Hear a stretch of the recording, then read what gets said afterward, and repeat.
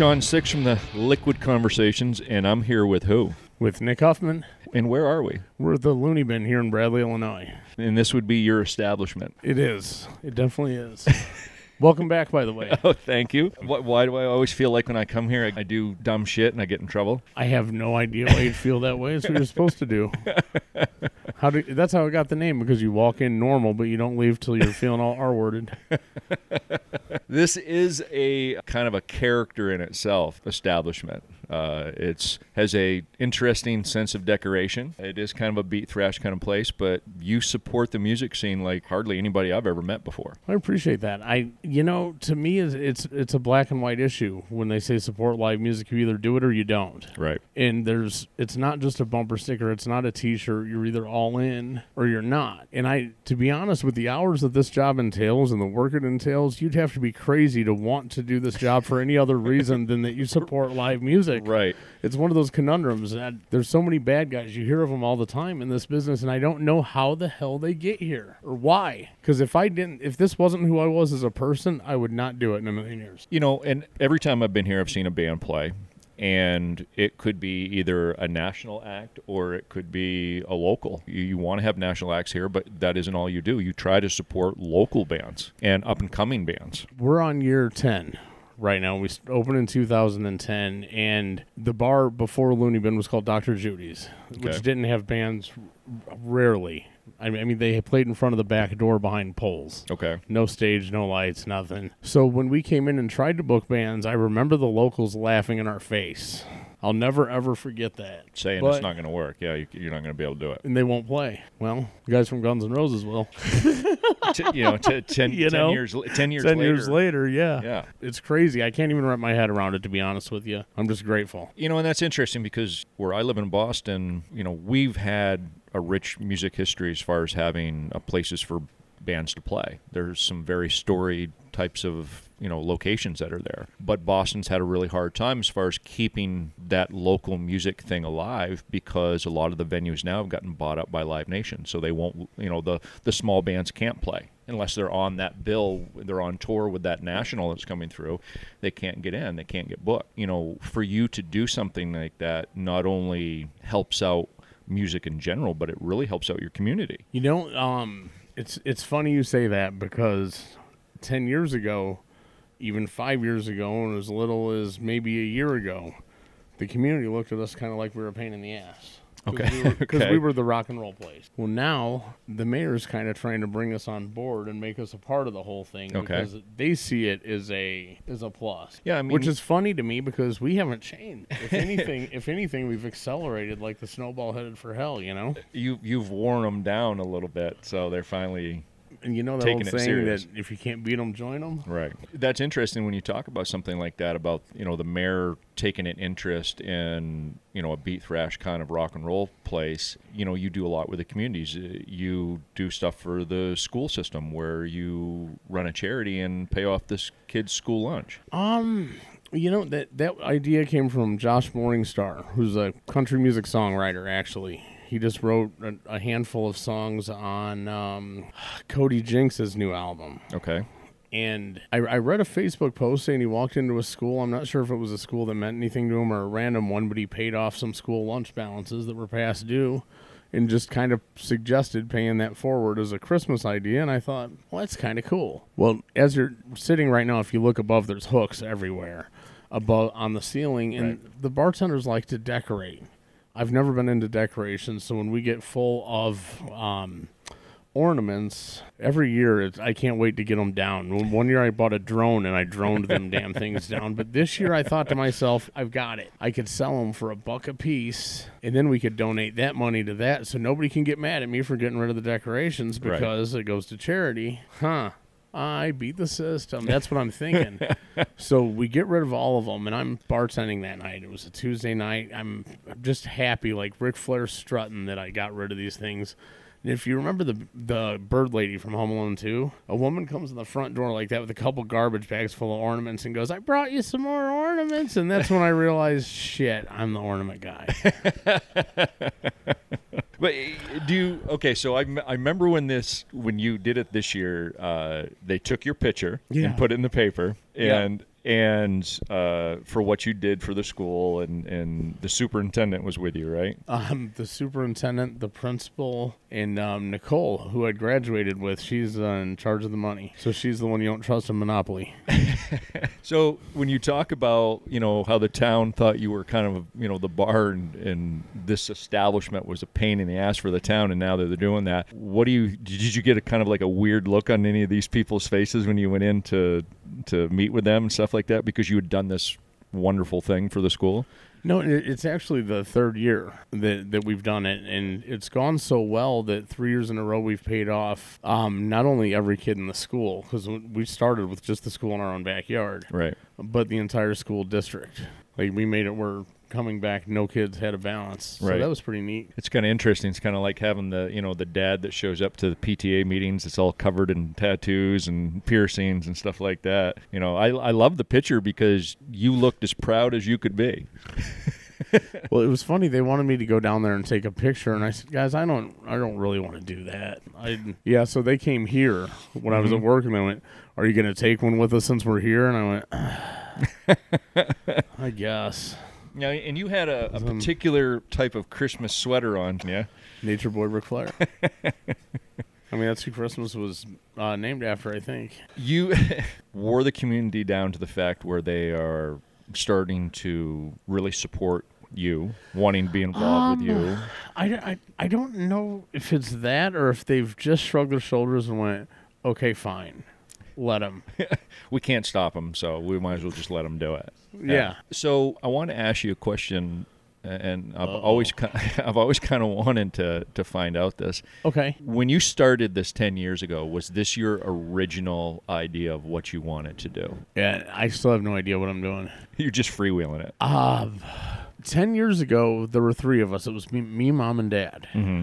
And it was because it was both Dad and I's dream to do the bar thing. I was doing comedy at the time and just had a CD that was doing well, so it made sense to quit doing it in other places here when I could do my own. Right. And he wanted a place where he could hang out with his old timers in the daytime, so it was perfect. I could do the night, and he could do the day, and we could use Mom's name for the paperwork because he and I are the kind of guys that you don't put on paperwork. And then he ended up dying back in January of 14, and she ended up selling her part, then buying it back a couple years later. She's back, and it's great. I've been here the whole time. And it's kind of been, I've done my own thing the whole time, believe it or not. It's weird because I tell everybody that I have no idea what in the hell I'm doing. If I had to explain it to somebody, it's like Field of Dreams.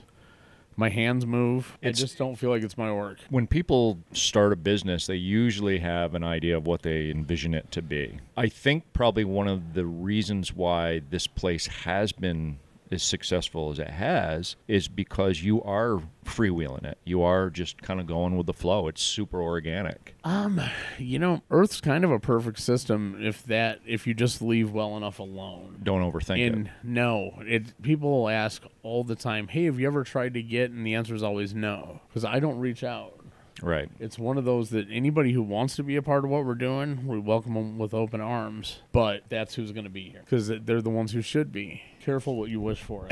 You know what I mean? Right. Okay, so you've had, out of the people that have played here, you've had local bands, you've had guys that were in Guns N' Roses, you have had Afro Man play here. 5 times or 6 times? One or the other. 5. Who's on your bucket list to perform here? Oh, man.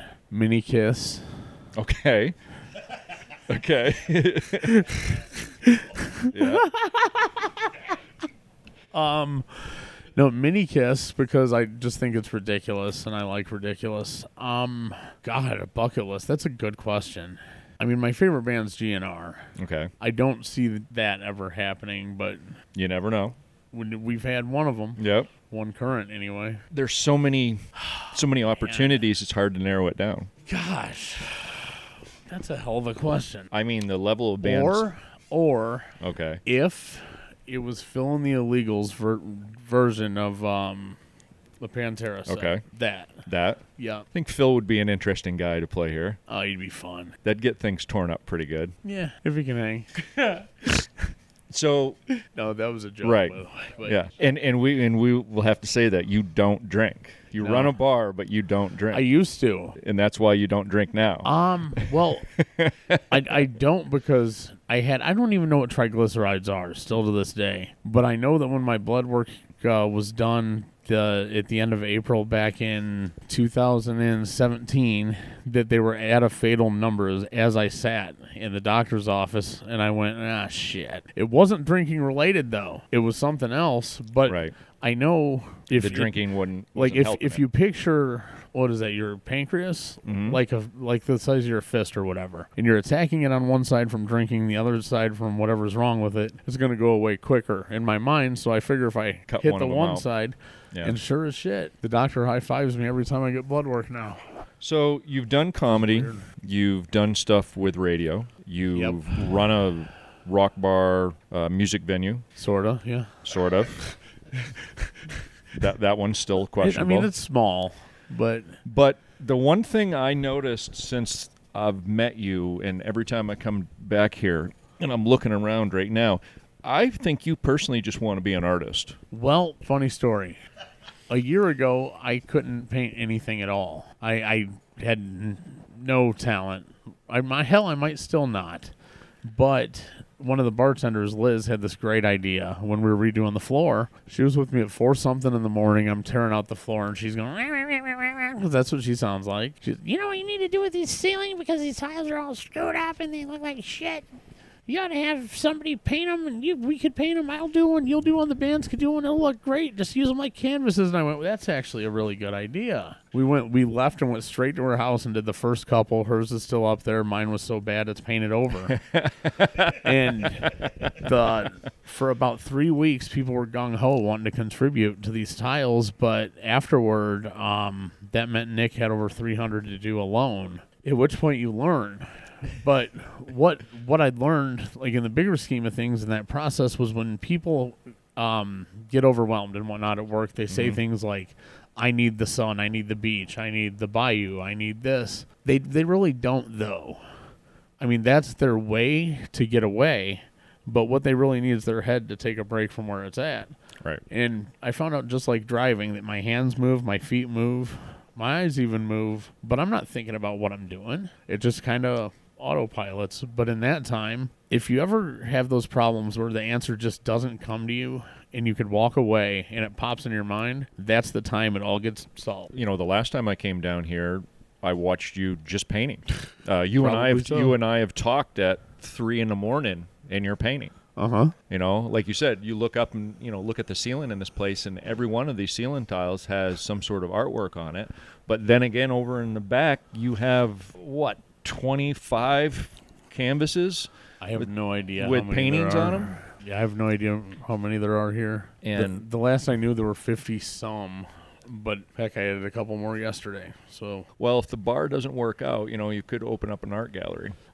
People offer to buy those, which is weird to me, but I don't even have an idea of what I would sell them for. What you charge, yeah. Yeah. Well, just put some ridiculous amount on it. Like $350.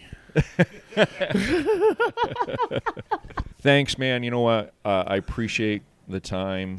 I appreciate everything. I wanted to say something to you also, because your job is one of the most thankless jobs in the industry. It really is, because even though, especially a lot of the things you do get blabbermouth and they do get exposure, that could also flip the other way if the artist doesn't like what gets blabbermouth. Correct. And that is not your fault, what runs when they're the mouth that ran. So a lot of times it's the opposite of a thankless job. But as somebody who has a venue, the hardest part is to keep fans engaged. Yeah.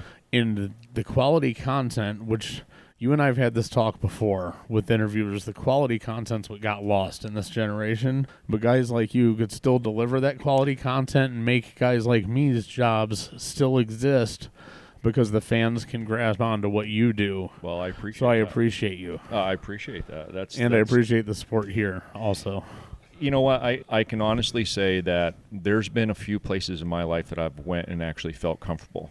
There's a bar at home that I go to that is my spot. I feel like I'm Norm from Cheers. But this is one of those places for me.